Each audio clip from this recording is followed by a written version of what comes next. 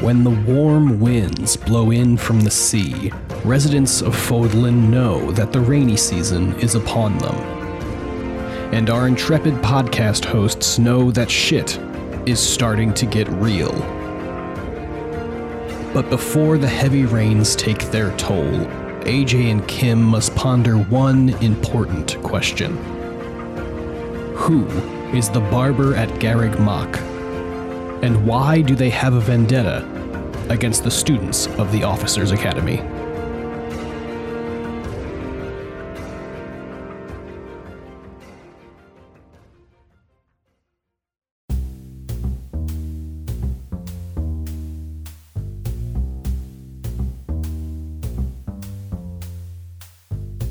Hello and welcome to Asynchronous, a video game catch-up show. My name is AJ. My name is Kim. And we are talking about Fire Emblem Three Houses on this video game catch-up show. I'm so bad at intros and I don't know why. We haven't gotten in a groove yet. I guess that's true. I don't know. All the shows that I've hosted over the years have all had pretty atrocious intros. But hey, I appreciate the optimism. Welcome to the show, everyone. Happy to have you here. Happy to be recording episode 2, where we are mostly going to be talking about stuff we wanted to talk about in episode 1, but didn't get to because it took us so long to, let's be honest, rank everybody. We need to introduce all of our beautiful children.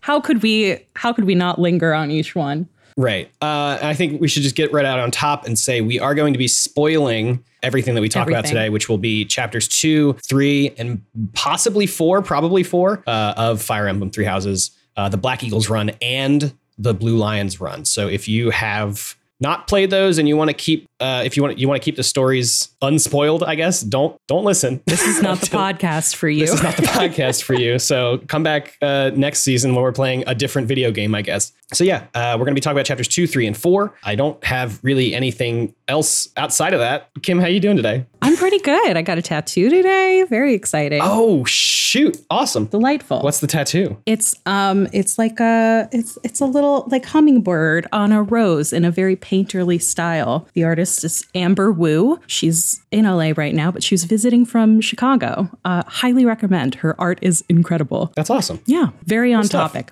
I mean, Lorenz loves a rose. You know, we know that's true. Yeah. How are you today? I'm good. I played chapter 4 today, so that's pretty much what I've been up to today.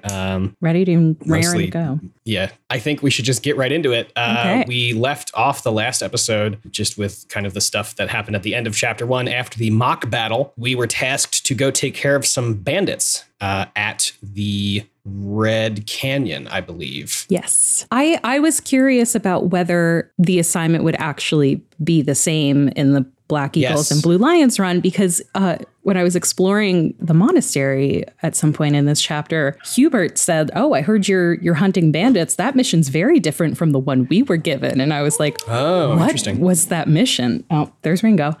Yeah, I was curious because I had a similar experience with the other houses talking to them, but I think they are Byleth specific. So you're going on those missions because Byleth, not because of whatever house you're with. Okay, I'm interested to see if that holds up in chapter 3, but we'll get there. Okay, what was your? Let me just ask you this: how did your students feel about this mission? I think the ones who commented on it were not thrilled.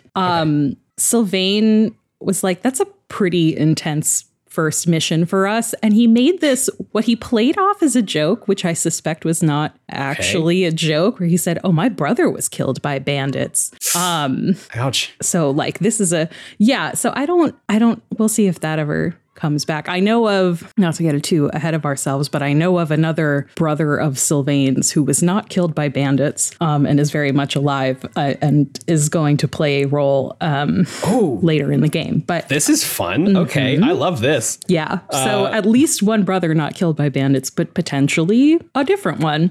Or it really was just a very bad joke. Unclear. Wow. I don't know this child well enough to know yet. Wow. Okay. I'm excited to see how you feel about him when we get to our revised rankings at the end of the episode, which will not take an hour and a half. Yeah. How did your students feel about it? All around, not interested. Every single one of them was like, hey, this is fucked up. But I think the Black Eagles is a notably less like church-centered house from what I've been able to gather. Right. Like Dimitri is very about Saros, right? From what I've gleaned. No, I wouldn't say that. That's not the sense that I've gotten. Dimitri is just very like duty oriented. Yeah. Okay. Like he just feels very strongly that like as, you know, a prince of the kingdom, he has like certain duties that he needs to fulfill. And like if he is told he's going to go fight some bandits, he's going to fight some bandits. But he definitely, not in this chapter, but that does start to cause some tension in chapter 3. Okay, I also get some tension in chapter 3 because of things. Exciting stuff. Let me ask you this, because so the mission that you go on, unless you wanted to talk about something before you go on the mission, I didn't really have anything in the monastery that happened, I don't think. The one thing that I have that happened in the monastery that we haven't already talked about, but that is notable, find out in this chapter, Felix fucking hates Dimitri. Hates him. Yeah. They grew up together. And he hates that man. It does not go both ways. Dimitri does not have a problem with Felix. And I will later find out what that is. But at this point in this chapter, all I knew was that Felix was calling Dimitri an animal. He calls him the Boar Prince. Right. He only calls him the Boar Prince for me. He never, ever says his name, to the point where I was like, who the fuck is the Boar Prince? Who is he talking about? Yeah. Who is this character I have not met? But it's just Dimitri. Yeah. But every time I talk to Felix, though, he seems very interested in hopping over to the Black Eagles. Does he really? Every single time. He's like, I would love to train with you. Like, I'd love to go to battle with you someday, but you don't have enough sword or speed for me. So maybe later. I could see that. I could definitely see Felix fitting in with the Black Eagles. Yeah. Because he's very like broody black sheep kind of vibes in this house. He does not like being in a house with Dimitri, certainly. Yeah. I think every house has like one or two, like, I don't know, I guess like lone characters, you know what I mean? Like they seem like maybe they got sorted wrong or something. Or like they decided like, oh, maybe I'll do this. Cause I think like Linhardt and Caspar, at least at their first glance, like are definitely like a different energy than the rest of the Black Eagles, who are very much like broody and, you know, like the weird kids or whatever. Like Caspar just wants to train and fight all the time. And Linhardt is very tired.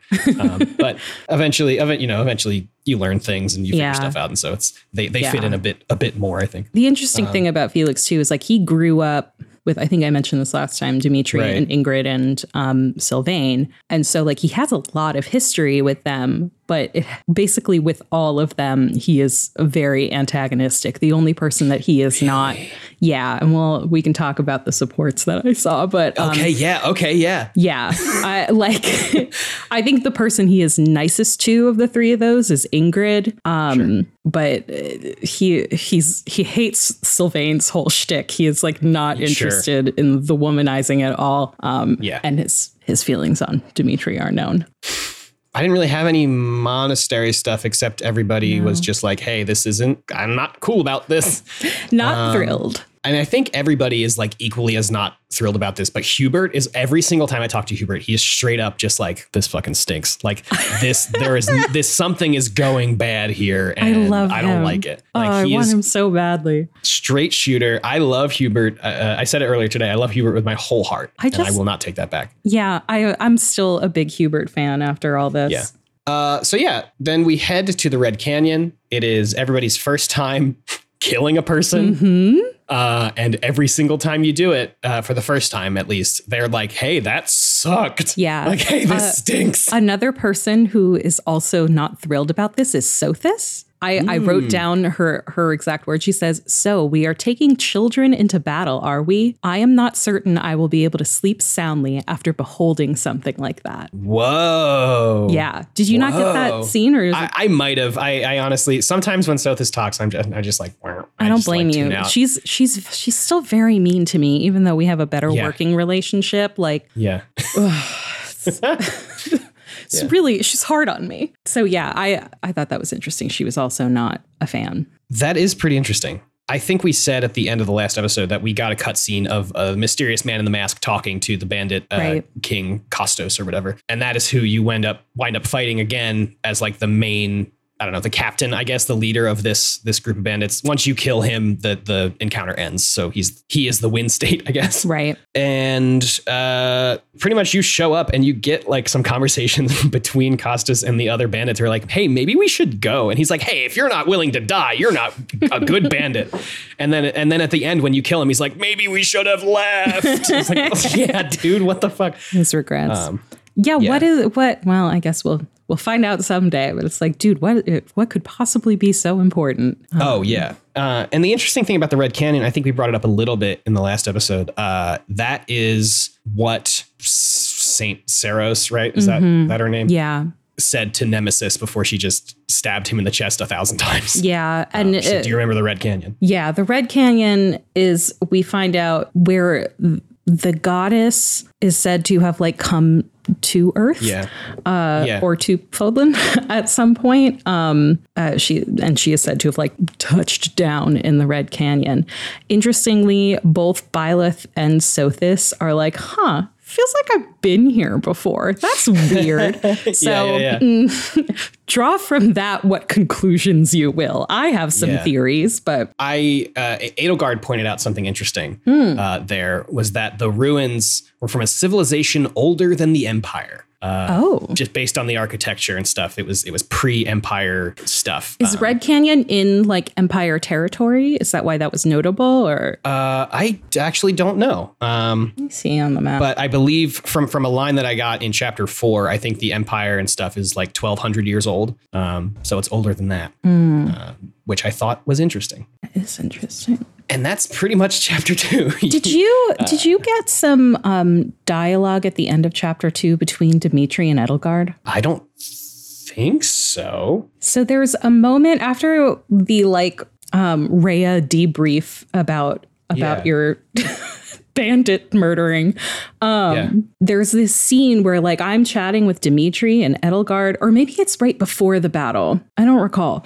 But they have this like strange exchange where like I guess she's going off to battle somewhere. He warns her to like be on her toes, basically. And she's like, oh, well, no need to state the obvious. Why are you so worried about me? Do you like doubt my abilities? That would be disappointing. And he's like, oh, no, sorry, that's not what I meant. I just was like just trying to wish you luck, kind of, you know?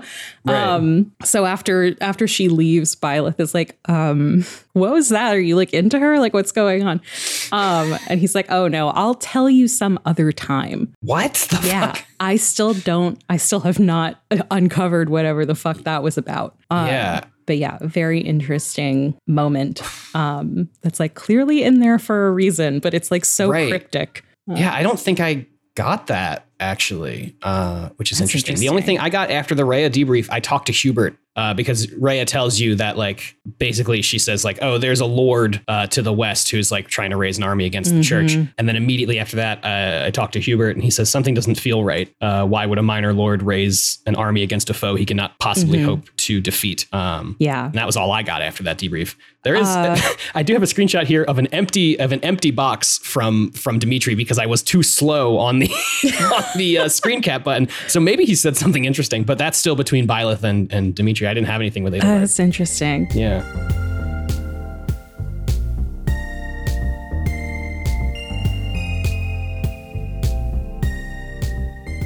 I mean, I guess this is a good point to transition into chapter 3. That minor lord, do you know who that is? Lord Lonato. Mm-hmm. Am I supposed to know who Lord Lonato is? Yeah. Ash's dad. No way. His adopted father. So Ash's backstory. Oh shit. Maybe I did know that, but I was just like a passing conversation I had with Ash. A very intense time in the Blue Lions house. I bet. Jeez. Yeah. So Ash was like, he was a commoner. He his birth family owned a restaurant, he said, and so he like helped out in the restaurant. Ash, by the way, actually really cool. I love him. Really? He's definitely going up in my rankings, like really into Ash. But so he was, with his commoner family, I guess his parents passed away. And as will become relevant later, Lord Lonato lost a son and adopted Ash. So we find out like, oh, we're going to go deal with the fact that Lord Lonato is like raising an army and is like trying to rebel or whatever. Yeah. And Ash is like, I don't understand why he's doing this. I'm so confused. I'm so worried. Like he's having a really tough time. Which is heartbreaking. But yeah, that's who Lord Lonato is. So that it's a very rich, very rich chapter here. I'm very curious about your experience with this fight then. Cause like, I think I vaguely remember talking to Ash and he said something that was like, oh yeah, he adopted me. Like this is a bummer. And I think it was just like, stinks. And then I kept running cause I was like, oh, I got to go pick up a fish or something, you know? Yeah. You're not my war child. Right. I was doing my monastery business. And I mean, as far as monastery stuff goes, like I said, I, for some reason, didn't take any notes on this chapter. Yeah. So nothing of note happened really in the monastery for me here. I have, let's see. So this is the first time Sothis appears physically in Byleth's room. Immediately starts yelling at me for wasting time. I'm like, I don't know. What am I supposed to be doing? Did you tell me to do something? Did I have an assignment? Like, I don't know what I'm supposed to be doing. I'm exploring the monastery. I'm going to talk to my children. Like, can you get off my ass? She's, she like really, Sothis's criticism really hits me where it hurts as like a I can tell. Type A perfectionist. Like, I see. I'm like, please stop criticizing me because I will cry. Yeah. Yeah. So I don't understand why she gets so mad at me. Or what I was like, did I forget I was supposed to be doing something? I don't know. Also, they do not explain how she is physically present there. I think it's just like they needed a way for you to be able to like talk to her without like selecting yourself or like looking into a mirror or something. So they were like, we'll just put her there. Yeah. But at this point, I did get my C support scene with Caspar, which is extremely weird because it feels like it has implications, but it's nothing that's come up ever again. So basically, Caspar he like loves to fight and train and whatever. And he's like always trying to get his nose into whatever business. And pretty much you find him and he's like following somebody in the evening. And he's like, I've been following this dude and he's been like stalking these kids or whatever. And I'm afraid he's going to like kidnap someone or whatever. And it's like, okay, well, maybe like take a chill. Like we don't know who this person is. And then he's like, no, I'm going to go. And he runs and he tackles this person and, they get arrested. And then he talks to a knight of Seros. And they're like, yeah, we don't know who this dude was because he killed himself before we could like actually capture him. All we know is he has this weird scorpion tattoo. So like, thank you for catching him, Caspar. But this is a valuable lesson in not like confronting people too quickly because maybe he wouldn't have killed himself and we could have figured out what he was up to. Just let him do some light kidnapping and then find out like what. Yeah. And so that's pretty much the whole support scene. And then he's like, oh man, I really shouldn't. I have too hot of a temper. And that's and then it fades to black and you get support went up to C. Caspar, I do feel like you did the right thing. Yeah. Also, I feel like I might know a little something about that. But I can't remember if I learned it in chapter 4 or 5. Okay. I think it's chapter 5, so we'll have to. All right, fair enough. Put a pin in that. But there's a moment where, just to give a little preview, the character who tells you about this gives, I think, the line read of the game, and it's so good that I took a screen, like a video of it on my Switch. That's really funny because like that happened and then that's the end of the scene and then nobody ever talks about it ever again. That's so weird. Granted, I'm only like one more chapter away from that, but it was just so odd. It sure seems like that is going to come up again. I have to imagine. Yeah. I mean, I don't have, well, actually I do have a little bit. I mean, first of all, this was the part of the game where I suddenly realized, thank you, Ringo, that I could cause and wanted to cause romance. Okay. And that's when I decided to set up Ash and Ingrid because of their shared love of Tales of Chivalry, which, by the way, was on point. And we will get there. Yeah. Okay. I'm loving this game you're playing. We don't have to. I could just. It's their first support scene is them in the library realizing that they like the same kind of books, and they're like, "Wow, I would love to talk to you about books again sometime." And they're like, "Yeah, absolutely." So yeah, oh my God. My instincts were on point. I am a master matchmaker. And I'm very proud. Let's see what else. Speaking of romance, there's a scene or just like, there's dialogue with Annette in the monastery here where she says she's looking for someone at the monastery and thinks that he might be a knight, which I'm like, oh, a secret past romance that you're trying to rekindle, perhaps. So yeah, I'm very, very interested to see that go somewhere. Yeah, I'm always so curious about those dialogues like that. I'm like, they're really trying to get you to like play the other house so that you get that full little story. Right. This was also the part, I think, where I first learned about the tragedy of Duscur. Do you? I don't know about the tragedy of Duscur because I don't learn that until the beginning of the fight. Edelgard and Catherine basically tell me the story. Yeah. So, I mean, if I imagine you have it on a better authority than I do. Sure. Yeah. So the battle or the tragedy of Duscur was basically, Duscur was like a small part of the kingdom. Principality or something. Yeah. Something like that of the kingdom of Fargus. And the tragedy of Duscur, which occurred, I think it's something like 4 years before the events of the game, was oh wow. Yeah, it was like a revolt where they killed the king, right? Who happens to be Dimitri's dad. Right. And that okay. Mm-hmm. And Dedue, who is Dimitri's vassal, is from Duscur. So that is why Dedue has like a lot of his support scenes are him being like, don't be friends with me. I'm from Duscur. Everyone will shun you. Yeah. And a lot of people are like, the fuck are you talking? I don't care. Like, what are you you're a like nice dude. The self-imposed like exile or whatever. Exactly. Yeah. There's like a lot of guilt there. Some characters are not fans of him. Sure. Ingrid, one of Ingrid's dislikes is people from Duscur. Ouch. Yeah. Ouch. So there's this like weird, they're like training kind of, I don't know, some kind of like mock training, mock battle thing. It's like their first support scene where Ingrid is like, Dedue, I could have done that myself. Oh my God. Yeah. And it's like snippy with him. And then finally, like she does relent and she's like, I'm sorry, I shouldn't have said that. Like that wasn't cool. And he's like, it's okay. I'm from Duscur, so I'm basically human garbage anyway. Oh my God. And she's like, well, you know what? Like, we are a team, like, on the battlefield. He's like, okay, like, on the battlefield, I will help you. Otherwise, I'll just, like, stay out of your fucking way. Yeah. And that's, like, the agreement that they come to. Wow. It's a really bizarre scene. The Blue Lions seem like a house fraught with tragedy. Everyone's got something.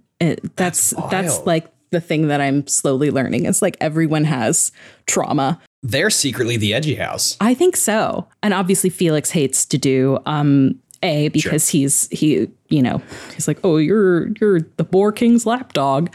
Right. And also I think Felix lost a brother at the tragedy of Duscur. And so he is also, I guess, predisposed not enough that it like shows up in his dossier like Ingrid, but he does not seem to be a fan of the people of Duscur either. But otherwise, everyone seems chill with him.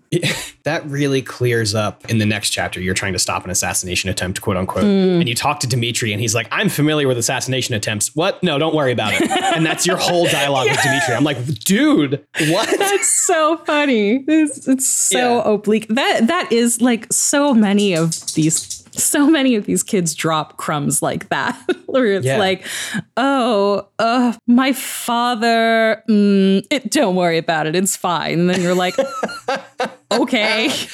The trademark something that someone says when it's fine.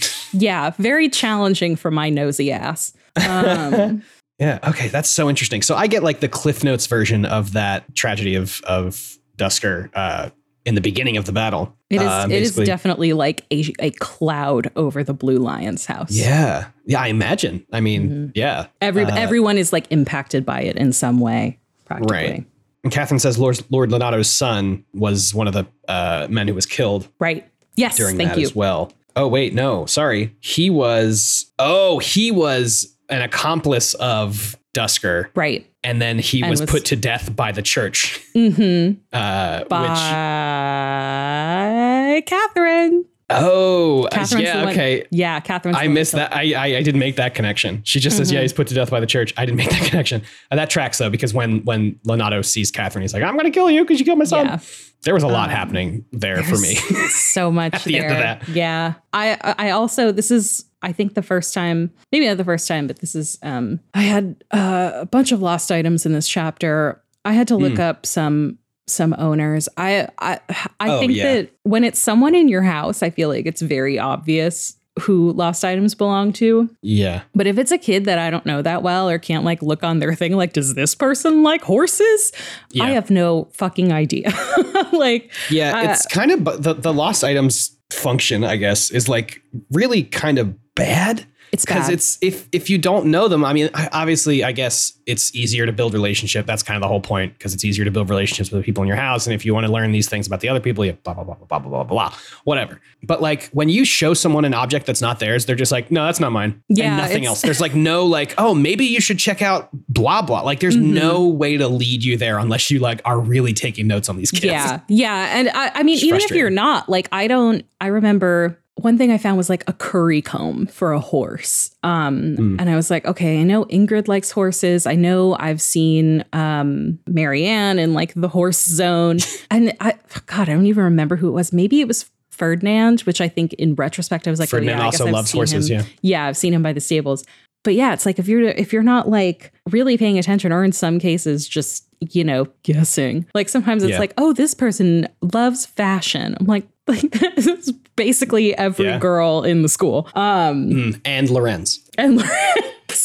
That is true. That's I found something. It was like, it's a red piece of paper folded into a rose shape. Someone who likes fashion must have there. Someone has like a great, who dresses well. And I was like, he's wearing the same thing as everyone else except for that red fucking rose. Like I've got that one after we had our first conversation where you were like, oh, you didn't notice the rose on his lapel? Yeah. And thank God we had that conversation, because otherwise, no, I hadn't noticed the rose before you said that. And I would not have known that was his rose.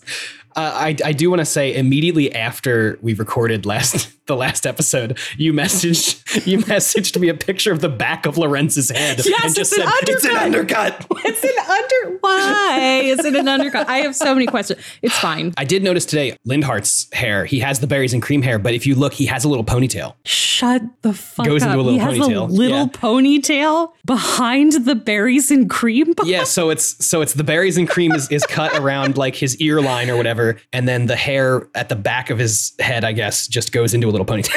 The barber at this school needs to be fired. I don't know who this is. But they are not doing their job. I guess listen, if I was a barber for a bunch of like spoiled war children and I had all these little fancy lads, I might give them a bad haircut too. It is only the like obnoxious ones who have bad hair. That's true. I will say. Well, it's the ones who aren't going to say anything about it. Like Linhart's too tired to care. Lorenz is too like thinks he's really all that he's not going to be like, I got a bad haircut. He's going to be like, yes, this is exactly what I wanted. I'm going to get it again. Yeah. God, you're so right. Yeah, so I mean, this battle, you know, you start out, there's fog, so like moving is really annoying in the beginning, and then you find the mage that was casting the spell or something, and then the fog lifts, and Lord Lonato's like, here I am, come kill me, and just stands there. like that's kind of what annoys me about the leaders of these packs. Like I get why the game does it, is because they want you to like fight through to get to the leader, but the person, the win state character, like the one that you're supposed to kill to win the, you know, encounter, does not move. And it's so frustrating. It's so annoying. Yeah. Just for like, oh man, for a couple of reasons, but it's really just like, I don't want to take the extra turn just to move closer to you because I've already taken everybody else out and you're not going to come to me. Like, it's also, I feel like it also, at least for me, I know we discussed, like I had some issues leveling up my children equally, which have thankfully improved because I did a bunch of auxiliary battles and now everyone's OP. Nice. But like I have found that the sort of like faster, already more powerful characters tend to be the ones who just naturally I can get there first. Yeah. And so like, I don't know. I feel like the same characters often get like the kill shot on the big boss. That's and we kind of talked about it the last episode, but that's kind of the way that I do the battles is like, I'm very conscious about who's getting the final blow in a lot of the time. Yeah, I started, that was a good tip that I adopted, and that absolutely helped. Yeah, but even with the final people, it's always like Edelgard, Ferdinand, and Byleth are always up right up against this person. So I'm like, I'm not gonna care. I'm not gonna try and get like fucking Linhardt up there to get the final hit on this boss, because that's just gonna take 5 extra turns, because Linhardt's all the way in the back because he has low speed and he's the healer. So I'm keeping him out of it anyway. Right. I also feel like a lot of the time now, because my characters are OP, it's like not even that I can have one of those characters like just take their health down a little bit. It's like they're always just like one-shotting these fools. Yeah. A fun tip for that: always have them carrying like the iron version of their weapon as well, if you want them to do a little bit less damage, but enough damage that the lower level person can still kill them. I was doing that for a while, and then I got cocky and I stopped. The fun thing though, I've started picking up like iron plus weapons, which I don't know if it's because they are like the plus, but they usually hit twice, and I don't know if that's because they are like the plus, but they do less damage, but they hit twice, which is always fun. I don't know if I've noticed those. I should look out for those. Yeah, it's the like the purple swirlies on the battlefield. If you end your turn there, you'll pick up something. Sometimes it's just like money, but a lot of the time it's like something useless. But then sometimes it's like Iron Sword plus. Interesting. Yeah, so you make it to Lonato. Catherine, I mean, whoever deals the final blow, you then get this like wild cutscene of Catherine like cutting him down.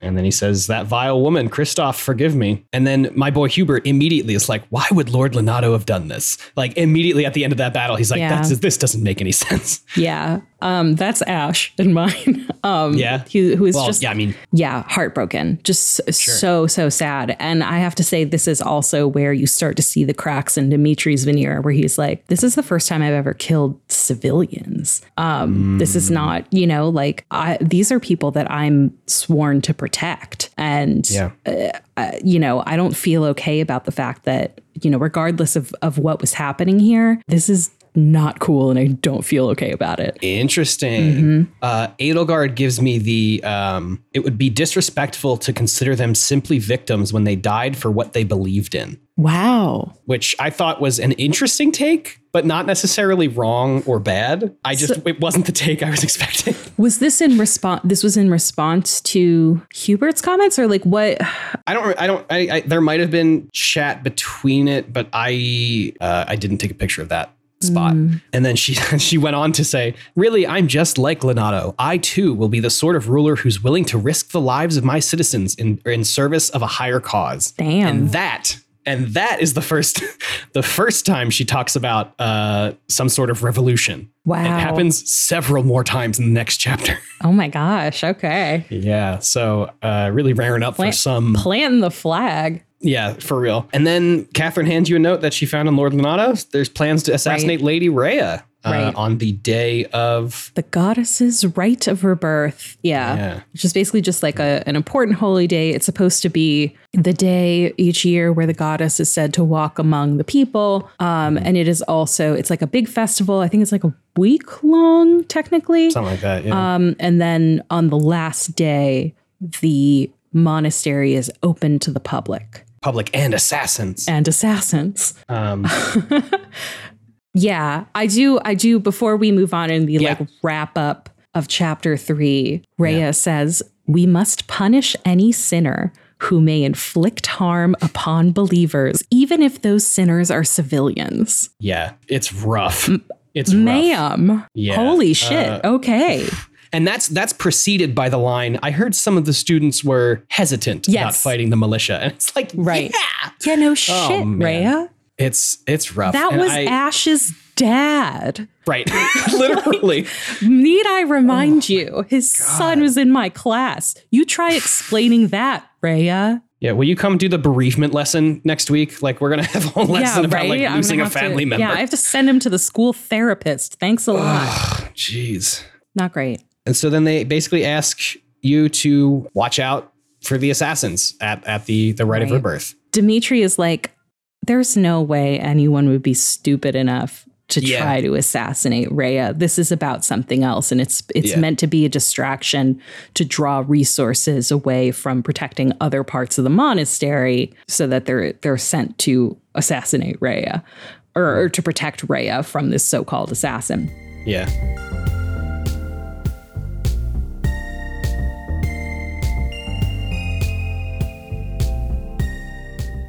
So you spend this month trying to figure out what in the monastery these quote unquote assassins are actually after, which is kind of goofy because you run around and talk to people. Yeah, you run around, you talk to someone, they're like, we got some, like, the garden's pretty cool. Like, maybe they'll want to steal a flower, I don't know. And it's like, you got the investigation. There's some treasures in this room. Yeah, like, what the fuck, gang? And then you talk to the person outside the monastery and you're like, yeah, there's like this old mausoleum and like there's a bunch of shit down there, but it's just a coffin, probably. It's like, okay, well. Yeah, questionable. And surprise, that's where they go. But we can do we can do the monastery stuff first. Sure. So just some of these supports. Yeah. I don't have to talk about all of them, but I had a Byleth Dedue support scene where the main takeaway is that Dedue is very hard to talk to. There's like a lot of parts of the conversation that are just ellipses where like we're staring at each other and have nothing to say. Byleth and Mercedes. That's why these came in. When you have a support scene between Byleth and another character, it often comes up as like a little like notification where it's like, Mercedes would like to speak with you. So it just sort of like happens to you. Whereas the other supports, like you can open up the menu and go watch those. Yeah, they're technically optional, I guess. It is my favorite part of the game, watching all of these characters interact with each other. So it's wild to me that you could just like avoid it entirely. I could see you not even finding that menu option. It's just like if you don't know to cruise through the menu. I mean, they put an exclamation point next to it, but like, not everybody's pulling up that menu all the time. If it weren't for that exclamation point, I never would have known. Never. Yeah. I had that one with Dedue. I had one with Mercedes where basically she's like, don't overdo it, okay? Like, don't push yourself too hard. Like, she's a mental health queen. I also, last time I declared Mercedes an ADHD queen, which I found out in a later support between her and Dimitri, where she's like, I am very forgetful. I think she told me in our support that she forgot to put on clothes one day and almost left her room without like her outfit on. And then she also has this support with Dimitri where they talk about how he's like, oh yeah, I've been like sword training for a long time. It's my favorite hobby. And she's like, a hobby? I think I get bored of one of those. I was like, oh, okay.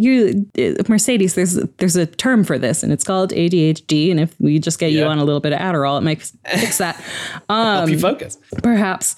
So yeah, I had those supports. I engineered a Felix and Dimitri support because I had to learn more. Nice. And so basically, I don't think it's Duscur. I think it's something else because he refers to events that occurred 2 years ago, which I think is more recent than the tragedy of Duscur. And apparently Dimitri repressed a rebellion by just like fucking killing apparently the way that I took down some like quotes. Felix says, the way you repressed that rebellion, it was ruthless slaughter and you loved every second. You watched your victims suffer.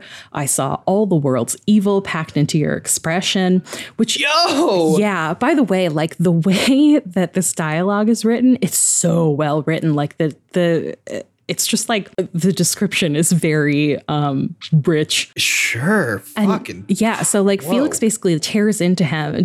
This all started because Dimitri's like, hey, Felix, what's up? And Felix is like, fuck you. Just like goes to town on him. And Dimitri like listens to all of this and he's just like, I deny nothing. That's it? Yeah. And Felix is like, I used to know you and you used to be a good person, but the Dimitri I knew died during that slaughter in Duscur along with my brother. And that's basically how it ended. Shit. At the end, it's like doodly-doo. Their supports level went up. And it's like, they just had Felix just ended this man's whole career. Yeah.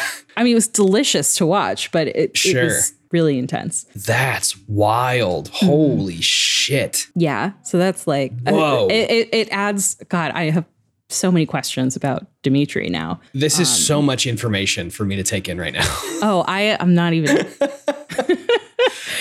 Okay, well, while we're talking about support scenes between our house leads, I had a Byleth Edelgard, their C support. Oh, okay. And basically it starts out, the screen's all black and it's Edelgard like yelling for her father or something. And it turns out she has nightmares, and she's had nightmares for years. She has them all the time. She hates them. She doesn't like to think about them. And basically after some like light prodding, she's like, they happen because of my past. And she talks about how she is the youngest of 10 siblings. Holy shit. And I don't know if you know, she is also the heir to the throne. And she says, how do you think the youngest of 10 becomes the heir to the throne? They all died. They either got sick or they didn't get killed. It was just like some disease or something. Yeah, it's just like circumstances. They died. So she is the last remaining member of her house. So she's the heir to the throne at 18. Wow. Really, really fucking wild. That's so sad. Wow. Yeah. Do you have any other supports in this? I mean, I have well, actually, at the end of this chapter, I finished this chapter and then I did all of the sports because I had not been watching them, which was a mistake, but also not a mistake because it's fun to just like watch them all. It took me just about an hour to watch everybody, basically everybody's support with every other person. So that's what, I don't know, 11, and then there's some math that you do. So, like 50 something probably. Yeah, I have. There was one between Caspar and Petra. Ooh. So Petra is from Brigid, which is a land that is not in Fodlan, and in a different support that I don't remember who it was with. Might have been with Ferdinand, maybe. You are told that Petra started out. It might be Hubert. I think it might have been Hubert, but Hubert basically says like, you started like when you came to Fodlan, you were a hostage. Like we were at war and you were the only way we could guarantee that Fodlan would like, or that Brigid would stick with Fodlan. Like you were leverage basically. And she's like, yeah, I know, but now I kind of like it here. And like, I'm learning the language and it's nice and whatever, it's cool. And so it's like, that's one whole thing, which was just like, whoa, that's nuts. But she seemed pretty chill about that. It's fine. But then with Caspar, Caspar like approaches her, or he approaches to go training, and Petra's there and he's like, oh, hey. She's like, oh, do you want to train together? Like maybe we could train together. You'd like training. You've been working on some new training methods. And he's like very excited that she noticed. And then he gets like really weird. And I thought it was going to be like I have a crush on you thing. And then he's like, okay, never mind. I'm not going to say anything. She's like, what? I heard like a question in your voice. He's like, no, it's nothing. It's nothing. It's nothing. And she's like, okay. And he's like, all right, fine. And it turns out in that war with Brigid Fodlan and whatever else it was, Caspar's dad killed Petra's dad. Oh my God. Yeah. And it was rough. And she's like, what? He's like, yeah, I don't know. I found out a couple years ago. I wasn't sure if you knew. I'm really hesitant to bring it up. Like, I'm really sorry. And she's like, okay. And she just fucking leaves. She walks out and that's the end of the scene. And then you get the they went up to sea. It's like, oh my God. It's so strange, the moments where it's like, this fucking brutal scene happens and now these characters have bonded some more. And it's like, maybe the opposite, actually. It was wild. And I guess on the lighter end, one that I was expecting to be really heavy, but was actually really funny. Edelgard and Ferdinand. Oh. Like we said in the last episode, Edelgard is the heir to the Empire's throne. Ferdinand is, I guess, heir to, I don't really know how that works, but I guess he's heir to the prime ministership within the Adrestine Empire. And he says, hey, I have a story for you. Years ago, Derek von Iger and the Emperor at the time dueled to like, see what would happen and to see who should have the seat. And then Edelgard cuts him off and is like, shut up. He's like, oh, perhaps we should duel. We should have our duel of our own. And she literally puts on like a dumb voice and like says that. She's like, shut up. I don't want to have this conversation. I don't know why you're always trying to prove to everybody that you're better than me. I'm not going to duel you, whatever. And he's like, well, a duel has to go both ways. So I guess I have to stop that. Maybe I can find another way to show everyone my supremacy. And then he he's basically says like, I'll make a printout of like all the stuff you're good at next to all the stuff I'm good at. And then I'll post that around so everybody can see that I'm better than you at stuff. It's like, she's like, shut the fuck up. I'm leaving. Like, why are you doing this? It's so my God. funny. It is Ferdinand, so funny. Let it go. Every single one of Ferdinand's supports is like, hey, I'm a noble. You're a noble. You should behave more like a noble. And everybody's like, hey, shut the fuck up. Oh my God. Oh, it's so funny. It's so funny. But absolutely not. Yeah. Oh my gosh. Yeah. We can challenging war child to deal with. Yeah. And I guess while we are talking about supports, every single support with Bernadetta is tell me gold. All about them. Every single one starts with her alone doing something, except for one of them. She is following Edelgard, like really close and not saying anything. And Edelgard's like, what? And then she basically says like, oh, you're so confident all the time, blah, blah. And I'm just trying to like be more like you. But she says it like Bernie. And she's just like screaming and like, I'm sorry, please don't kill me. And that is pretty much where every single one of her supports goes. Like someone will say something innocuous, like, oh, like maybe we should go train or something. She's like, oh my God, he's challenged me to a duel. He's going to kill me. I give up. I'm sorry. They're so good. They got a little grinding after I had to watch 11 of them back to back, but they're all very funny. So basically Bernie in any support is me every time I talk to Sothis feel attacked. Yeah, exactly. In her support with Caspar, he like literally picks her up and brings her outside. He's like, hey, why don't you go make friends? It's like really easy. And she's like, maybe it's not. And she actually gets mad. She's like, maybe it's not so easy for me. Did you ever think about that? Like, I don't have as easy a time like talking to people as you do. And Caspar's like, that doesn't make any sense. Let's go. And he like picks her up and brings her outside. God. And it's like, look, it's the sunset. Isn't it pretty? And she's like, oh, she has some sort of crisis at that moment where she's like, oh, I'm dying. I don't know what's going on. And then at the very end of that scene, she's like, wow, this sunset's really, really pretty. And that's the end of the scene. I was like, okay. Oh my gosh. But it's very good. Very good supports. I love all of my children. Yeah. But that Caspar and Petra one really fucked me up.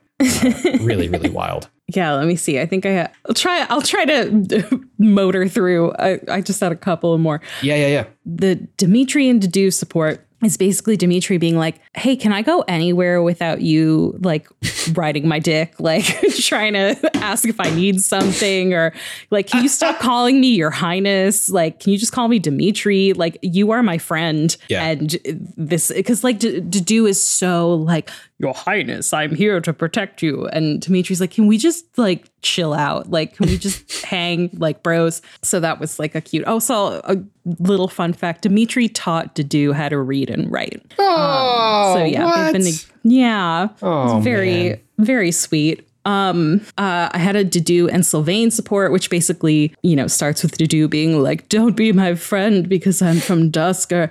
And Sylvain being like, I don't care. Like, I want to be your friend. I want you to teach me how to cook because women will like that.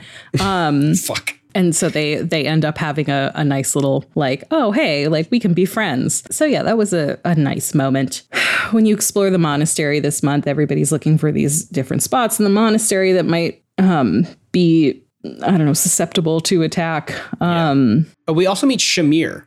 We meet Shamir, yeah. Who is Cyril, who is like this little kid who's been running around, who I talk to every time, and every time he's like, hey, I'm busy, shut up. Yeah. But he is Shamir's apprentice, apparently. And Shamir is like, I don't know, a member of the Archbishop's guard, I guess. I don't know. Yeah, he's Shamir's apprentice, but he also works for Rhea. It was like a little, yeah. I guess if Shamir is like Rhea's guard, then and he's her apprentice, it would make sense that he would also Did you talk to the knight, or did you clock this? Like you talk to a bunch of knights in this one because you basically talk to them so that you can get like info know exactly about where you're going with stuff. This. There is one knight who's like, that kid Cyril, like he's a little guy and he's like been here for a bit, but like, he's pretty close to the Archbishop. Maybe he's not up to any good. And he's just like, it's not a good look for this knight because he's like just like a little kid.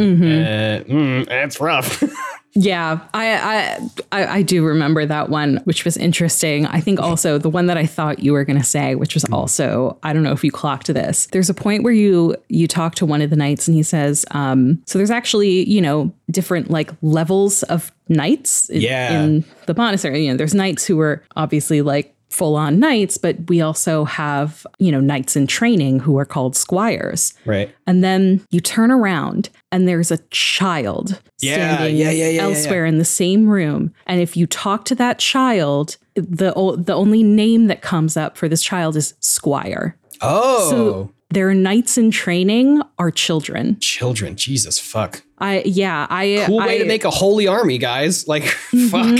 It's that was a really interesting way of communicating. Maybe, maybe this is like a different kind of squire. I don't know. But like they're like in the same room. So I think that and like this is it's not like, oh, a war child. It's like it's a literal like under 10 child who's like the rite of rebirth of the goddess is when the goddess comes down and hangs out with the people. Like it is a child, and it's really jarring. I think at the end of that dialogue with the kid, he's just like, see, I'm studying, which is like, yo, hey, maybe not indoctrinate children. Like let this child go be a child, Rhea. Yeah, it's rough. Psycho. It's rough. There is also a night that tells you about the War of the Eagle and the Lion, which we have heard in context of the Battle of the Eagle and the Lion, which is like a yearly tradition. But this night basically says it's pretty much how the Holy Kingdom of Fergus came to be. Right. There was a revolt against the emperor at the time, and they pledged their loyalty to the church, and the church helped them beat the empire and make the kingdom, as long as they pled fealty, I guess, to the church. So that's pretty cool stuff the church is doing. Yep. Feeding insurrection. Yeah. Very interesting. I'm really curious when we get to that, because that's going to be a mission at one point, right? Like the Battle of the, it's got to be. Definitely, so I'm very curious how that episode how it's goes. going to appear. From like both of us and on different sides. And it was at this point I had all of my lads to level 10, so they were able to get their intermediate seal, their second class. So I did all that for a bit. I thought I was making Dorothea like a battle mage or something when I chose Myrmidon for her. Myrmidon? I never know how to say that word. It's the one with the sword. Myrmidon? Yeah. Sure. It just sounds dumb. It sounds dumb. Yeah, it's so weird. So I'd been training her with a sword, but she also had some black magic as well. But when I didn't realize until we got to the battle that since I chose that subclass for her, she can't cast spells anymore. So I think I'm gonna have to make her a monk, because Hubert has spells, but all of his spells are like the reason school of magic is like dark magic and another type of magic that is still offensive, but it's not like quote unquote dark magic. It's like thunder. And then she has this one that's like just a laser. I don't know. It's really good. It's really, really good magic. And I would rather have her be good at that magic than have a sword. So I have to switch. Everybody's got a sword these days. Everybody's got a sword, except Petra, who has spiky fists, and she is so good with the spiky fists. I asked Petra to give me mission assistance this month. Yeah. How does that work? I didn't do it. I'm like hesitant because I feel like it's gonna. Did it change anything? Did you have to like swap anybody out? No, she just like joins. Shit, I should do that. It basically functions exactly the same, except she kind of like comes with all of her stuff preset. I'm trying to remember if I was able to buy things for her. If I was, I didn't, because she kind of had her own shit, but she the only thing is that they don't gain any like experience. That's really the only difference between them and one of your other units. Do you still get like the support hearts for attacking near them? Yeah. Okay. Yeah. So I ended up having a support with Petra that was the same as the support you mentioned last week with Petra. Okay. She talks about like the markings on her. Yeah. Offers to show you her back. That's a good support until that point. Yeah. There was just some interesting dialogue in the monastery in these moments that I wrote down. Dedue says that he offered to assist the monks and they declined because no one from Duscur is to be trusted, especially now. I also got the especially now. Yeah. apparently, like, a lot of this isn't just in Dedeux's head, to be fair to him. Claude is like, damn, there's a plot to assassinate Rhea. Could that possibly mean that she isn't beloved the world over? Yeah. Like, I thought that was really no good. Shit, Claude, which makes me so curious about the Golden Deer route. Oh, I thought that was, I read that as like he was being sarcastic. Sarcasm? Yeah. Oh, maybe it is. Maybe I don't know. I mean, maybe not though, because I mean, if anybody's going to be sarcastic, it's Claude, right? Yeah, but I thought like the Blue Lions were like so much more all in with the church. So maybe Claude is more all in than we think.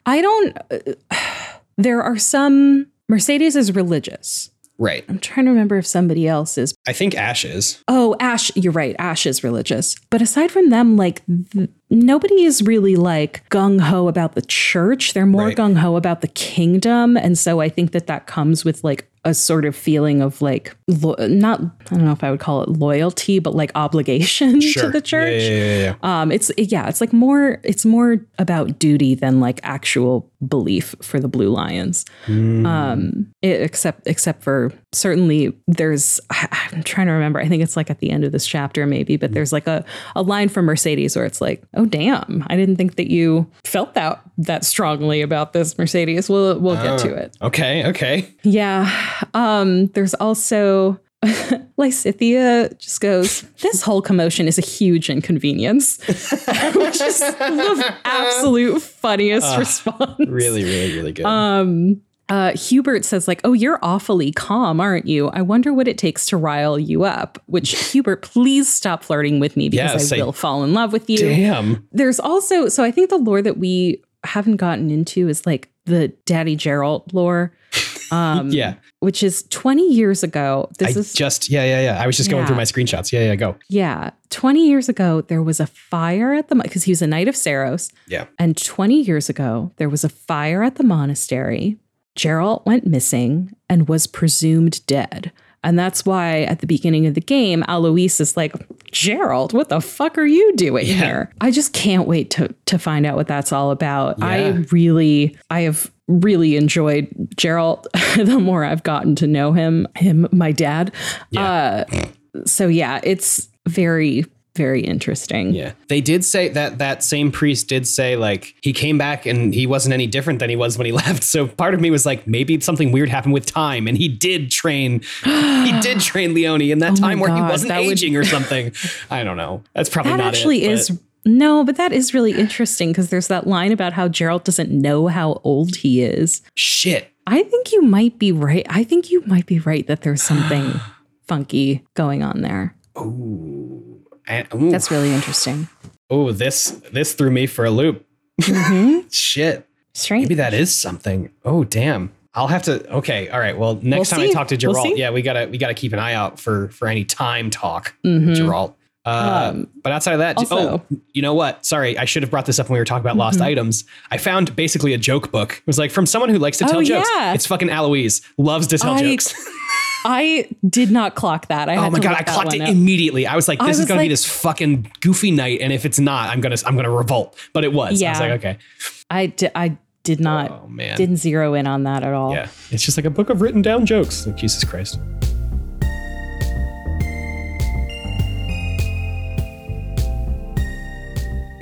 One thing I wanted to ask is, have you done the like question box in the church? Oh, yeah. This is one of my favorite things to do at the monastery. So fun. Basically, a student or faculty anonymously I had what's her name? I had Shamir and one for Lady Rhea. Yeah. Interesting. Yeah, okay. Yeah. They're great. Basically, for those who don't know, but if you don't, why are you even listening to this podcast? But we told you at the beginning. That's true. It's like a anonymous question box. Somebody has a problem and they're like seeking, help with their issue.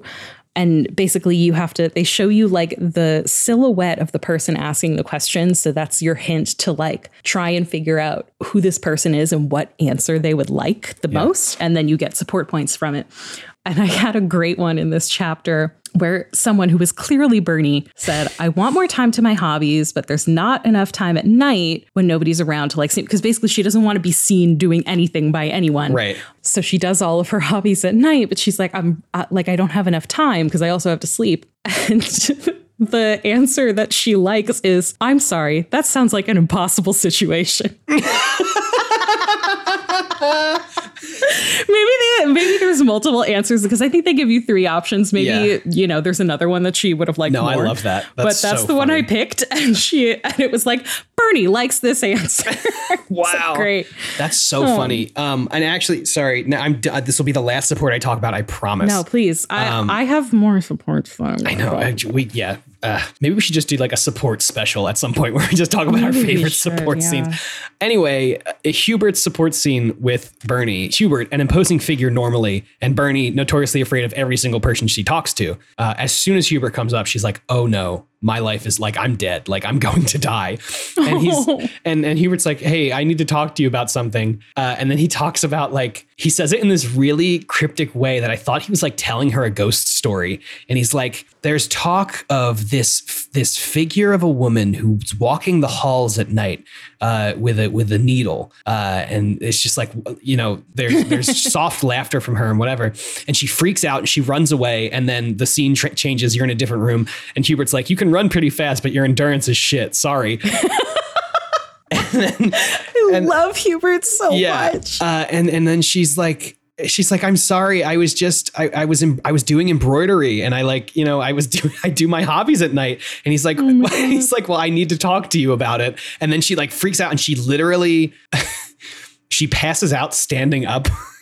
And like, I don't know if this is impossible to explain if you A, haven't played the game, or B, aren't in the Worst Garbage Discord. There is a reaction that we have it is just Bernie's face in that moment where she's like looking up and her mouth is open and it looks like she's surprised or whatever. But in context, she has passed out standing up. Her face is like green or something. Like she looks unwell. She's horrified. And Hubert's like, you just got to be careful with the needle. Like you don't want to stab anybody. And then she doesn't respond. He's like, oh, I think she passed out. Okay. And then he's like, the scene ends with him being like, I should like get her back to her room. And it like fades to black as he like tries to pick her up or whatever. Really good. So many good support scenes. The writing in this game is very good. It's very fun. Yeah. It's great. Yeah, so this is the part where I did a bunch of auxiliary battles to level up my little stragglers. And after that, I just had a ton of supports. So I'll try to go through them quickly. I had a Dimitri Bila support, where I found out Dimitri teaches swordsmanship to the orphans at a monastery, at the monastery. Well, he's like, kind of weird. Right? He's like, I feel like it's my responsibility to help them as the prince. And I was like, are you really helping them by teaching them swords? We also find out that he is very close with Felix's dad. Delightful. Yeah. More wrinkles to this complicated fabric, the tapestry of their lives. And yeah, he really looks up to him. He's like a second father to him. I got the Dedue and Felix support where Felix is like, haha, you're a lapdog. Oh, and interestingly, he's like, oh, you obey him blindly. What if he commanded you to join him in a senseless massacre against children or the elderly or your comrades? And Dedue says, I would do it. What you're not understanding is I am Dimitri's, his highness's sword and shield, and weapons do not have a will of their own. God. Yeah. Fuck. In lighter news, we have Dedue and Ash. Ash is another one who's like, can you just let me be your friend, please? They both like to cook, so they have that in common. Yeah. Let's see. We have a Mercedes and Sylvain where he's flirting with her, obviously. Sure. And she's like, I know how you are. Like, she says it in a very nice Mercedes way, but she's like, I know how you are, Sylvain. Like, come on. And he's like, no, it's different with you. Which, like, ladies, we've all heard that one. Run for the hills.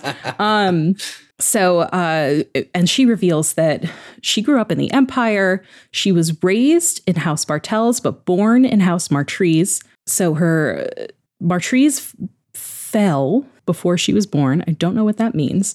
But her father passed away while her mom was pregnant. She married the head of House Bartels instead, bore him a half sibling of Mercedes who had a crest. And at that point, they were like, all right, we have no need for you anymore. So basically, like, kicked them out. They went to live in a church, and that's where she met Annette, I believe.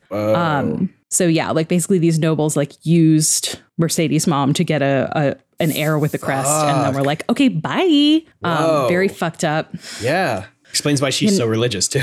I got an Ingrid and Annette scene, which is basically Annette trying to convince Ingrid to try on some makeup. Ingrid's, last time I said she's the mom friend. I want to revise that a little bit. She is the cool girl. Oh. Full on like, oh, I'm just training to be a knight. I don't have time for such frivolities. It's like, calm down. She's the pick me girl. Yeah, exactly. Total pick me. And that's like, you can be a knight who also like looks hot. Like you can do that. And basically tricks her into letting her do her makeup, which is great. Over here saying I'm not like other girls. Yeah, 100%. Yeah. We get the Ingrid and Dedue scene that I mentioned earlier. There's a Dimitri and Annette scene, basically where they talk about her father. Yeah. So I don't know. Yeah, nothing too interesting. Aside from the fact that like Dimitri also knew her father very well. His name is Gustav. And he was like, oh, yeah, he was like a good man. He was very into his work. But like, you know, he was a great guy. And she's like, yeah, you know, he was a man of few words, but he would sometimes talk to me about you. So it almost feels like you're a big brother to me.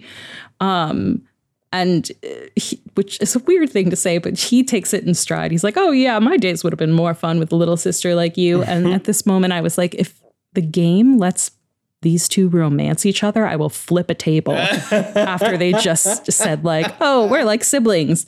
I got the Ash and Ingrid scene where their love of books brings them together. Lovely. At this point, though, I don't know if I want them to be together because I think Ash is great. I didn't Ash, mention you're a great earlier, guy. You're a great guy, but he deserves better than this like weird pick me.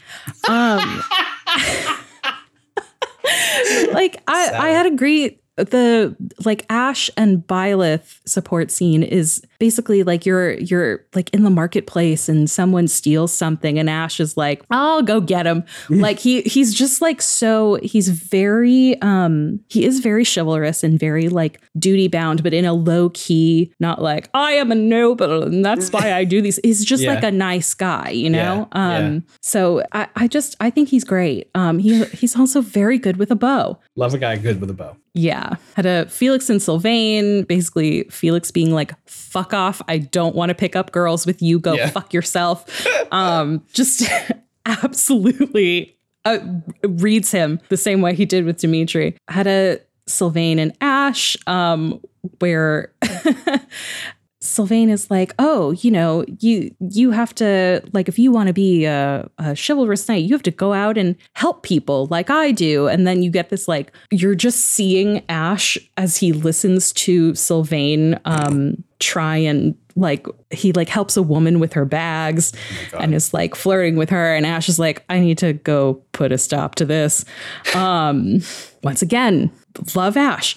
Yeah. A Dedue and Mercy scene where we find out Duscur has a polytheistic religion and they talk about that a little bit and she wants to hear more. And he's like, why do you care about this? Duscur is a ruin. And she says, Duscur may be gone, but you're still here. And then she has to leave because I think like Dimitri was looking for her, which is why Dedue came to find her in the first place.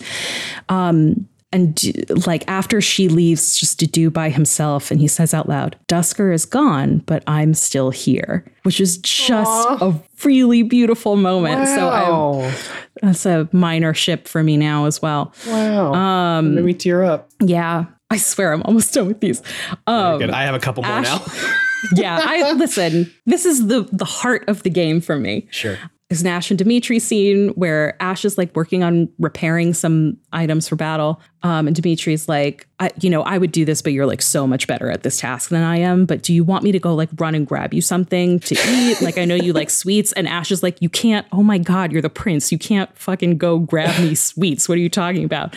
And Dimitri's like, chill, bro. Like, I'll just like go. It's fine. Just grab my bro some sweets, dude. Jeez. Yeah. Like, ultimately, I feel so bad for Dimitri. He really just wants to bro out. Yeah. And everyone is either like too afraid of him because he's the prince or hates his fucking guts like Felix for some reason. Sure.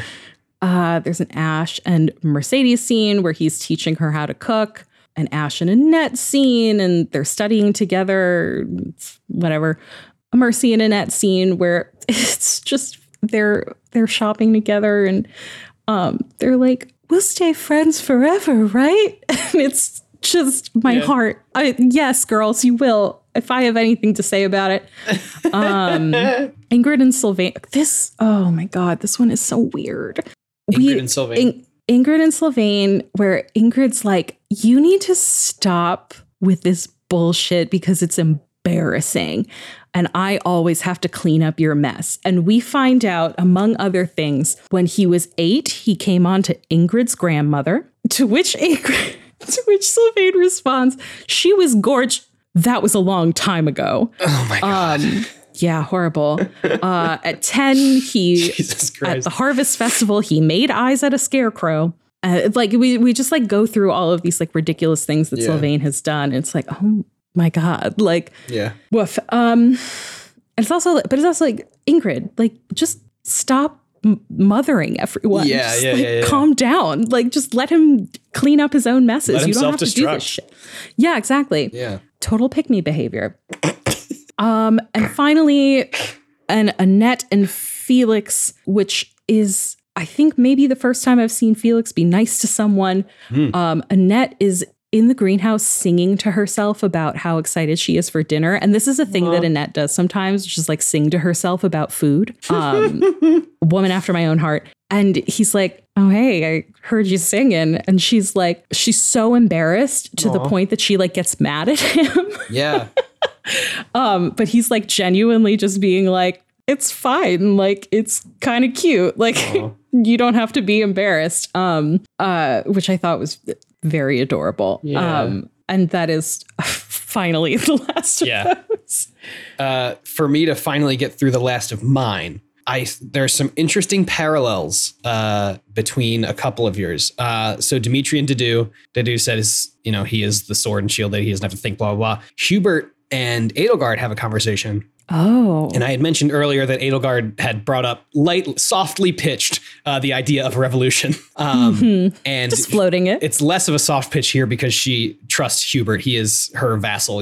She's like, when I become empress, like, I am going to be walking a path of blood. Like, the blood will be ankle deep, whatever. Like, I don't know if I can do that. And I don't know if I can make you follow me through that. And Hubert's like, hey, I am your sword. Like, let me make that, let me pave this red path for you. And so you don't have to like get your hands dirty pretty much. And it's like really, really dark. But then their support goes up to sea. But that's so intense. Yeah. So I thought that was an interesting parallel between the house leader and their vassal. And then the Ash and Sylvain scene where Ash decides he has to like do something to stop Sylvain. Caspar and Ferdinand. Caspar, it's off screen. He basically breaks up a fight and like scolds these two kids and like tells them to go their own ways, whatever. And then Ferdinand comes up and is like, hey, that was like a great job. Like, you're really doing the nobility proud. Like, because you're a noble, you have to like make sure you're looking out for the people who are like under you. Like, that is like your job to do that. And Caspar's like, what are you talking about? I was just doing what I thought was right. And Ferdinand's like, well, no, you can't function off of emotional impulse. You have to think about your duty and you have to start doing stuff for that. And Caspar's like, why would I do that? No. That's so interesting. Ooh. Yeah. Every single one of Ferdinand's supports are like, hey, here's how you should be noble. Like, here's how nobility should do stuff. And here's how Dorothea calls him out on it and basically says like, because Dorothea is a commoner. She used to sing opera, whatever. But she basically Ferdinand comes up and like says like, Dorothea, you're looking beautiful as ever or whatever. And she's like, oh, you're quite adept at flattery, like as you always are. And he's like, what is that supposed to mean? Like, you kind of say it like you don't like me very much. And she says, oh no, I hate you. Like, fully says the words, I hate you. Does she say it in like, because her normal manner of speaking is nice. She laughs and says, I hate you. Holy shit.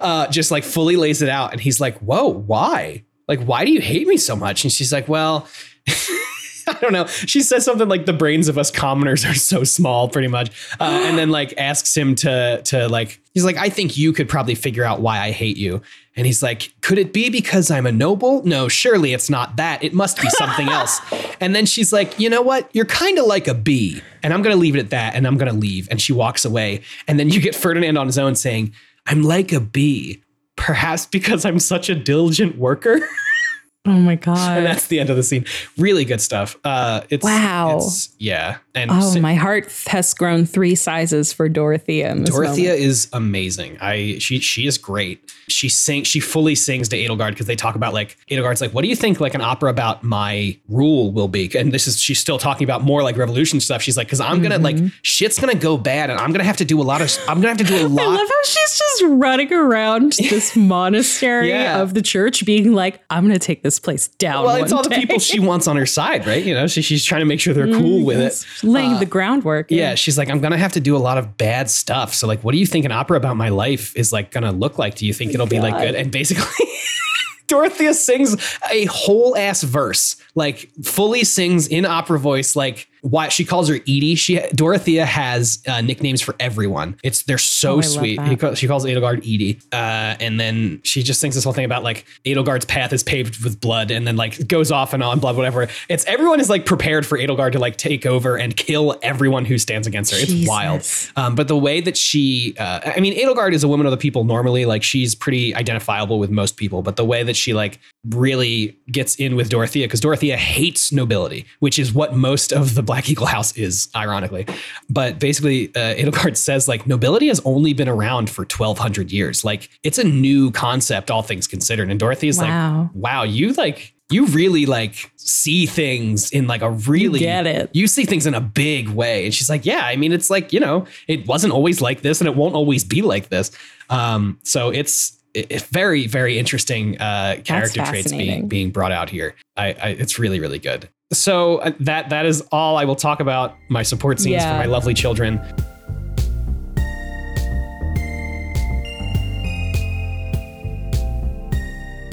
So all that being said, we have decided that we're going to save the battle for next episode because there is some more stuff that happens in the battle itself, and then immediately after the battle there's some more story stuff. So we're gonna put a pin in plot stuff there, and while we are deep in support territory, we are gonna quickly go through and revise our rankings. I think just right off the bat for me, I don't think really any of the people outside of my house are changing.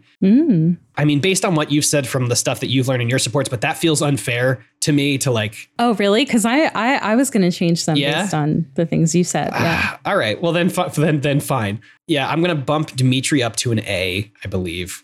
Oh, I don't know, actually. I think I'm going to bump Dimitri up to an A because of like the stuff he's been through, but then bump him back down to a B because of the apparent slaughter he committed against his people. Yeah, the slaughter is it's hard to chew. It's hard to chew on. So I'm gonna leave it there. And I think basically the rest of your house is going to stay where they were last week. I don't really think I feel much differently about them. I don't feel any way different about any of the golden deer at all. I hardly learned anything about them. If anything, Lorenz is going to go down from a C to a D. And then we'll get to the Black Eagles. I'll let you do your Blue Lions. Sure. Blue Lions, I'm going to keep everyone where they're at in spite of Dimitri's apparent ruthlessness. Sure. I'm going to keep him at an S because I really like how he offered Ash sweets. And those two things are sweets. Equivalent. Those are on equivalent footing. Right. I guess. Ash is getting bumped to S tier. Love that boy. Just a huge fan of Ash. I'm keeping Sylvain at a D. There are, his like, him being nice to Dedue was definitely a plus, but him being an emotional manipulator has really dampened whatever. It's definitely... It's fraught. I'm just going to leave it. Yeah, exactly. I'm going to leave it there. Annette goes from an A to an S because she sings about dinner. Nice. And I dig that. Ingrid goes from a B to a C because of her pick-me behavior. So yeah, that's my Blue Lions. My Golden Deer think are gonna stay the same. I think I might bump Raphael to an S. I love Raphael. He was the only person I talked to the day of the assassination, was like, maybe they do want to kill Lady Rhea. Like, that's crazy. Yeah. Every other person was like, no fucking way. Raphael was like, definitely. Like, there's no way. Are you hungry? It's really good. Really good. I love him. He's great. Somebody needs to give that boy a Lunchable. He's hungry. Actually, I do think I am going to bump Leonie up. Are you? Yeah, I had some really good, really nice conversations with Leonie. I think I judged her pretty harshly immediately because she's like after my dad. But I think I've gotten past that. But you're looking like you're making a face that's maybe the opposite. Yeah, I'm going to bump her down. So this is unfair because I think it's based on stuff that happens after what we've covered. Okay. So maybe I'll hold on to it. But Leonie has actually gone down in my book. Okay. All right. I haven't gotten there yet. Yeah. Okay. And Black Eagles. I think everybody's staying where they are. Everything's pretty S for everybody except Ferdinand, who's a B. Lindhart and Caspar are A's. Everybody else is an S for me. I think that still feels pretty solid. Yeah. I'm going to, I don't know why I had Ferdinand as an A. That's confusing to me, but he's definitely going down. He's losing 2 levels. He's a C now. I'm thinking maybe he's a C for me too, actually. The things you've told me, like that really is riding that. Come on, train. Man. Yeah.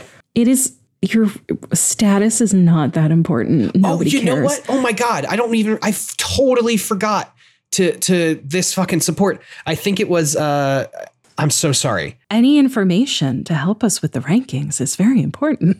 So in Ferdinand and Hubert's support, it wasn't explicitly said, and maybe I'm giving Ferdinand too much credit. But basically Hubert confronts Ferdinand and it's like, yo, you need to cool it with like the superiority stuff. Like, you are under her. She's not your rival. You are under her. Like, get him, Hubert. Yeah. Hubert always spitting truth bombs, but basically Ferdinand like says like, I am doing this so that she knows that she can come to me. Like, if she needs somebody to come to who is like equal to her or is like trying to, do, but like have better ideas than her or whatever. Like, I'm doing this on purpose for the benefit of the Empire in the future, maybe. And it was like, to me, it felt like he knew that he was being annoying, but he was doing it in a way that, but now that I'm saying it out loud, it feels like he's like centering himself in the success of the Empire. Like, I gotta be honest, I don't get it at all. Yeah. It's just why? Yeah. Why is it good for him to be a dick to her? Yeah. Well, he's not being a dick. He's just trying to like push her, but it is kind of like being a dick. You're absolutely right. But I think now that I'm saying it out loud, I actually think I've talked myself. That's not your place. Yeah, I think I've talked myself out of it. I think he's actually going to stay at a B.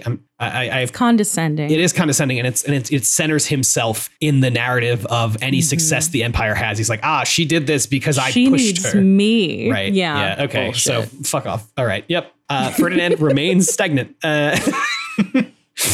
And then we move on to faculty, if you'd like, or did you have any Black Eagle stuff? Yeah, sorry. Yeah, I'm gonna bump Dorothea to an A on based on the power of her telling Ferdinand off. Petra's going to an S.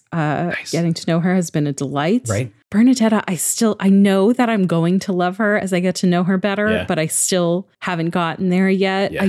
I've made some progress. I gave her a teddy bear and she liked that. And then the next time I spoke to her at the monastery, she was like, you're getting really good at talking through the door. And I was like, okay, progress. She likes flowers too. I have her at an A. I'm going to keep her at an A. Oh, good to know. Just so you know. Yeah, that's otherwise the same. If I could bump Hubert more, I would. I just love that man so much. Yeah, literally. Hubert is the GOAT. Spectacular. Yeah.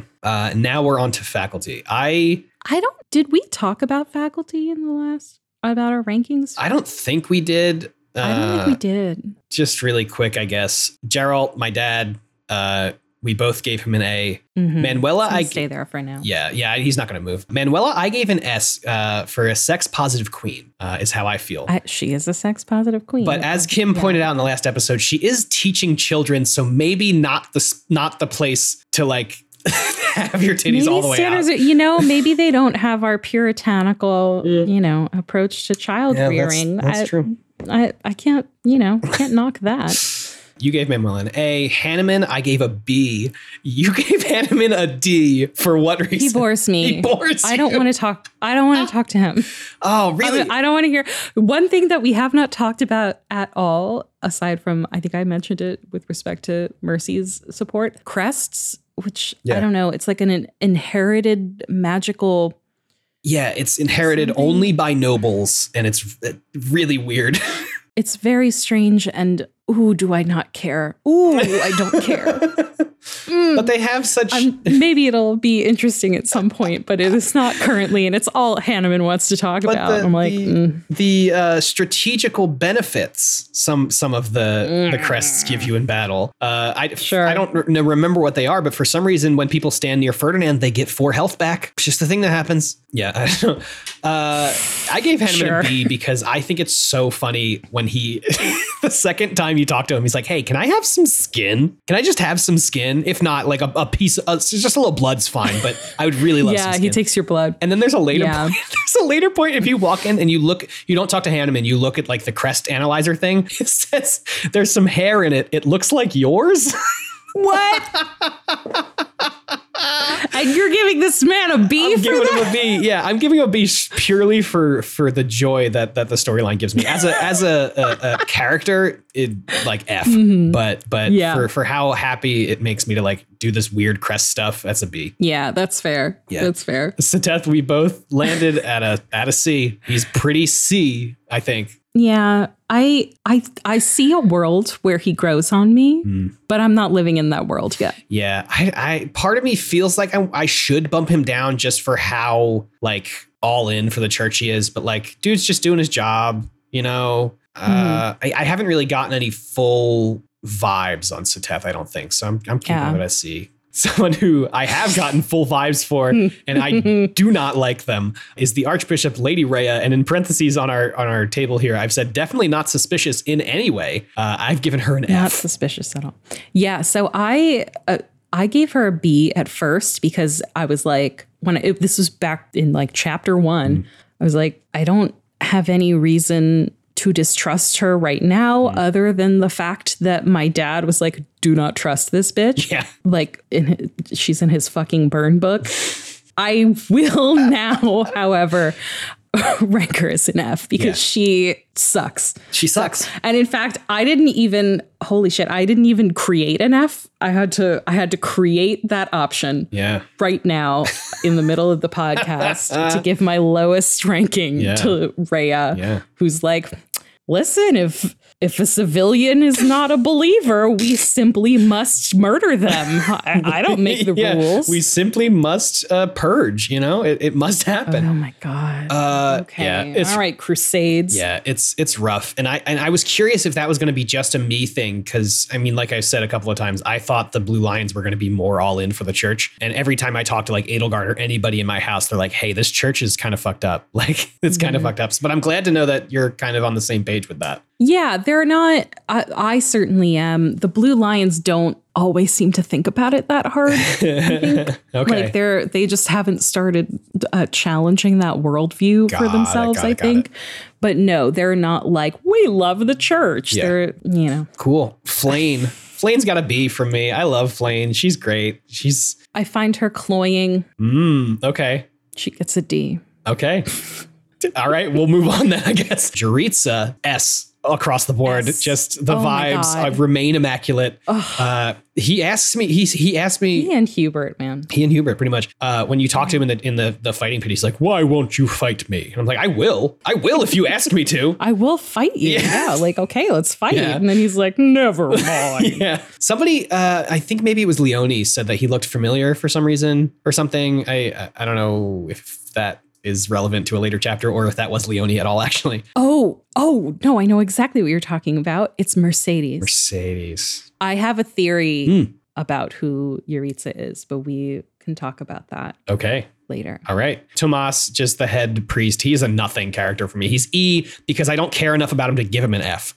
Yeah, I gave him a D for basically the same reason. He's like a grandpa. He's like, it's very much like, okay, grandpa. Yeah. Like every time you talk to him, he's like, didn't this cool thing the church did? I'm like, okay, see ya. Thanks, Granddad. Get you to bed. And then Catherine, my least favorite character, I think. She's got the cool sword. But even less than Rhea?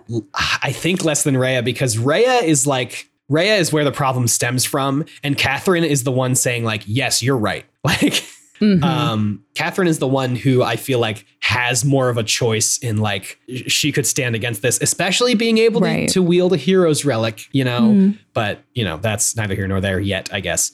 So Catherine's got an F for me. Yeah. So we don't stand Crusaders. No, that's fair. The problem is that I am a sucker for an intimidating woman with a sword. Oh, yeah. Her vibes are great. So I gave her a C. I think I will bump that to a D for all the reasons that you mentioned. But that does bring me to Shamir, who I had not rated. Yeah. I don't know why I gave her a D because here.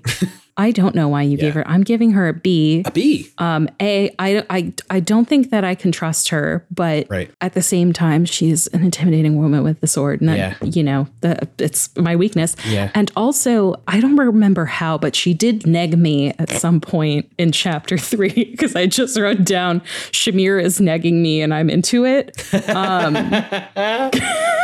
That's funny. So on the strength of that, I am giving her a B. Got it. But here's the thing. Riddle me this. If Shamir seems untrustworthy, is it in a she might betray Rhea kind of way? Interesting. Because then enemy of my enemy, so forth. I have not had enough interaction with Shamir to get that vibe. For me right now, she is still pretty all in with the church and with Rhea, but I think the only difference between her and Catherine right now is I haven't seen that in action. That's fair. Yeah. So I think that might have been why I gave Shamir a D, but I am going to say that's a C instead of a D. Okay. Just because I don't have enough information. You never read on her. Yeah. I have nothing. Like, you can train with her and she can train you with swords. Like, cool. But I do like that. Yeah. But outside of that, not much of an opinion really. So those are our revised rankings for this episode, which we covered chapters 2, 3, and the monastery half of 4, which I think is pretty solid. So yeah, that's going to do it for this episode. The next one, we're going to talk about the battle of chapter 4, the battle of the rites of rebirth, chapter 5 and chapter 6, probably subject to change.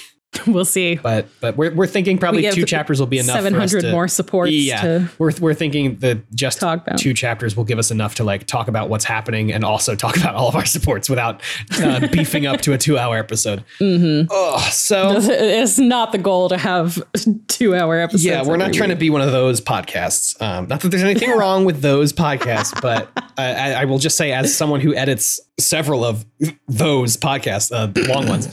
It's not. We don't need to give you any more of them. Yeah. I would appreciate not to have another very, very long podcast to edit all the time. But I do it out of love, and I do it because it's a joy to me, and also because I get paid to do it. But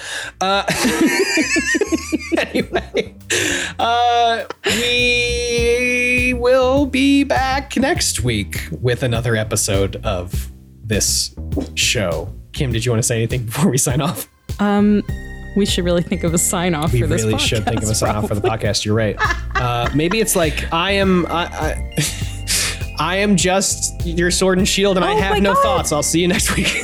We didn't do our War Children of the Month. Oh my God, we didn't do the War Child of the Month. Okay. Really quick. So this is a thing we're going to do at the end of every episode. We're going to do a War Child of the Week. If you listen to our episode 0 with Alana Oken, I believe it was her who coined them as War Children.